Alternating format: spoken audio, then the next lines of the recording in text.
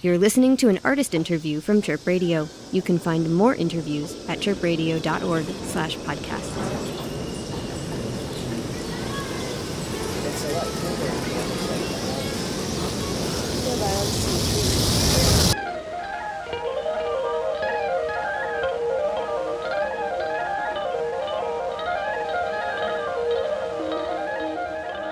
I'm Jessi D. You are listening to Chirp Radio, and I am here with Emily Jane Powers. How's it going today, Emily?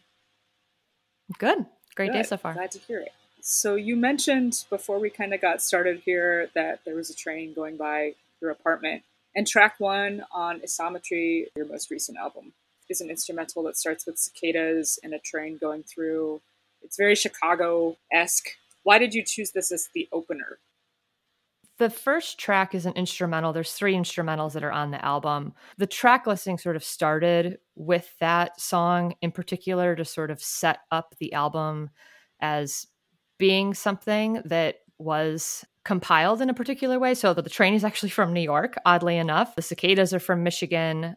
There's actually a track of my guitarist and I practicing Blue, Black, Gray, White, coming up with a solo that's on that. So I started with that song because it sort of sets everything up for the album in a way that signifies that it's sort of a collaborative effort. There's a lot of different voices on it, even though I'm the only one actually singing on it. So it sets up there's something a little bit different, that it's guitar focused. And I sort of wanted to showcase both in the beginning and the end, sort of these soundscape things that I was creating. I wanted to start it in a really chaotic way. And the album sort of ends in a chaotic way as well. I had read that Isometry was inspired by an idea to write an album that centered more around the guitar. And that's very much present in the sprinkling of instrumentals throughout the album that you mentioned. And what inspired that, and how did that feel to use that as a tool to express yourself? It felt really good and it felt really different. I think that the feeling of it is very personal, because I say that about the record, but I actually just had a friend very recently sort of challenge me to say that he actually felt like I was being very vulnerable and I was being very expressive in the vocals. It felt good to, in my mind, express my thoughts and my feelings through the guitar. But again, I've had people tell me like, it just sounds like a regular Emily Jane Powers record. Like, you're still singing plenty and like, you're saying plenty, but the lyrics I think on this record are kind of going back to the way I used to write lyrics, and just it's a little bit more of a vague term. What inspired that obsession with the guitar? It's an instrument that I never felt like I was good at. I was classically trained on the violin. The guitar was the instrument that I use as my main songwriting tool. I don't really know my way around it, and I wanted to really learn how to play it. So I started practicing the guitar, which sounds really basic, like practicing your craft. But I made a deliberate effort to a month of almost every year where I was playing and recording myself every day and like putting it on social media in a way that felt like I was sharing some progress, but I was also just mostly documenting kind of my own work. I just wanted to get good at it. And for me, being good at the guitar was being able to say, like, I play the guitar. The guitar's my main instrument. I think I've gotten there. I was obsessed with it because it was a challenge, which is the shortest way to answer your question.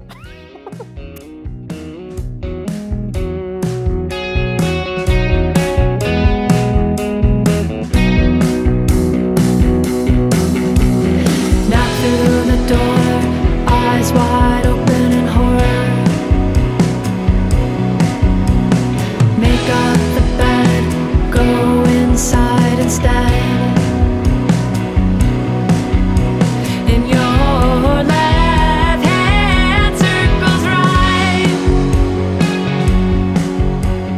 Just stay put, don't move, be still. And your career now has spanned almost 20 years. It's averaged a little over an album a year since you started self-recording. What do you think the biggest lesson you learned is over those last 20 years?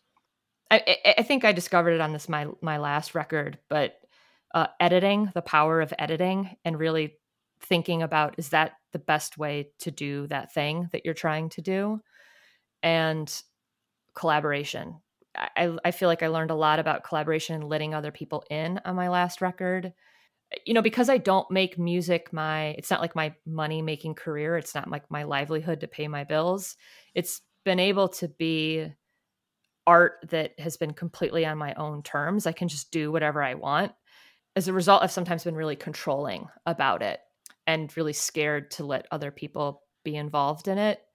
And in the past 4 years, maybe 5 years, I feel like I'm better when I let other people in and they can, and that's sort of the biggest thing. If I could tell my younger self something, it would be like, just chill out and like, it's going to be okay. Not everything has to be so precious. Maybe that's the bottom line.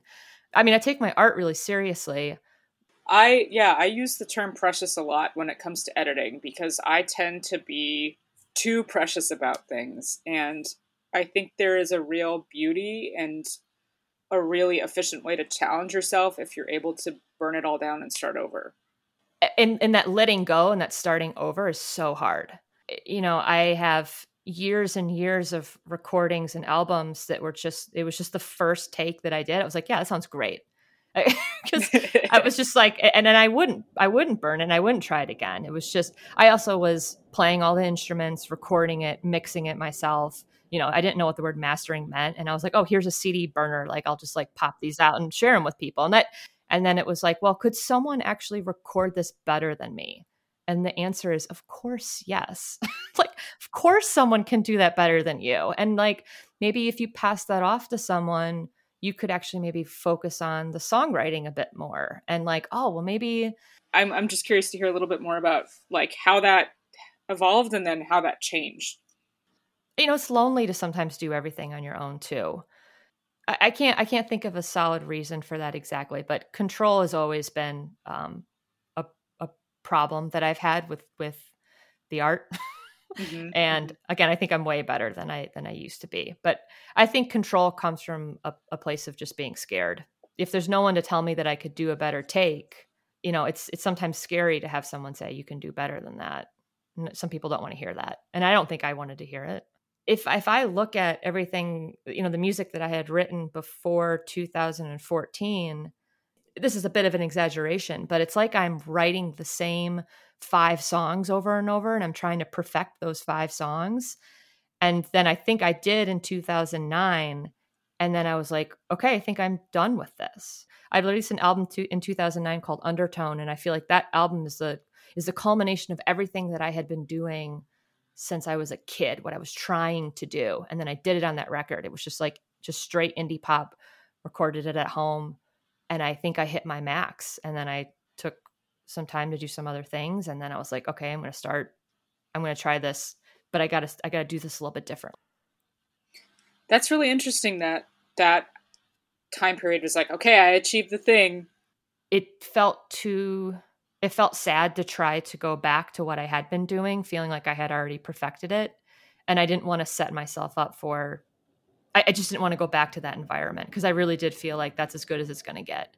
But I also felt like inside of me that I just was ready to do something else. And that something else was, I've recorded my 2014 album, Part of Me, with my friend Chris Smith, who plays drums with me. And we recorded it at his place. And, it was only the second time I had ever really recorded with someone else. And I was like, wow, that wasn't scary. And I think it was mature enough to be able to get that feedback and hear that and be like, okay, this feels good. And then on Restless, in 2018, I worked with Eric Hall, and Eric and I had a great working relationship. I wanted to work with him again for Isometry. So I feel like that was sort of the biggest lesson I feel like I've learned in the past 20 years was and again, I didn't even think about this until this conversation, is that, yeah, I had sort of maxed out in 2009 what I could do with this particular format. And the biggest lesson that I feel like I've learned in those 20 years is that you can just try something else. And for me, that was letting other people in.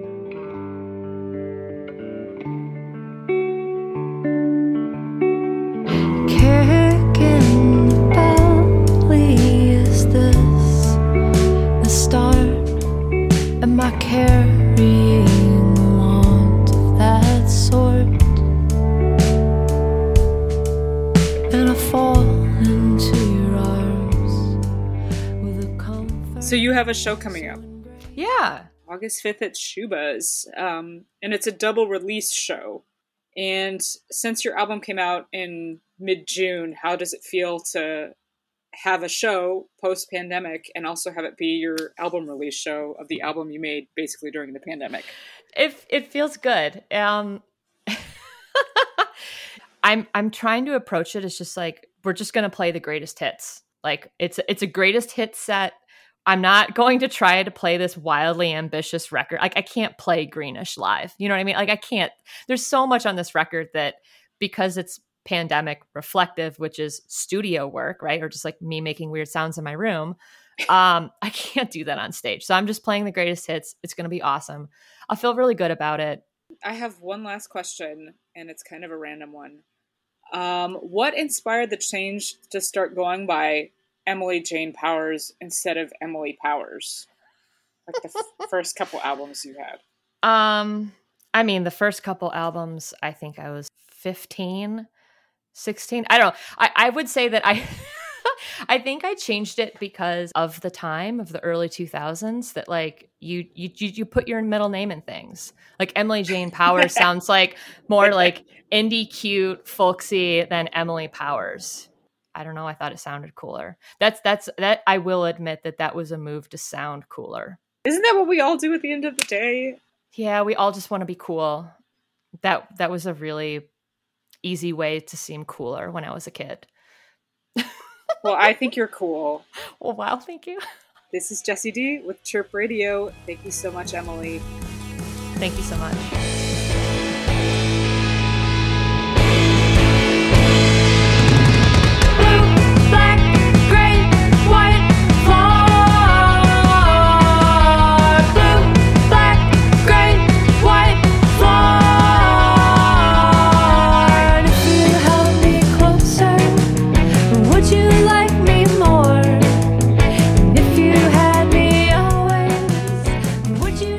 This has been an artist interview from Chirp Radio. You can find more interviews at chirpradio.org/podcasts.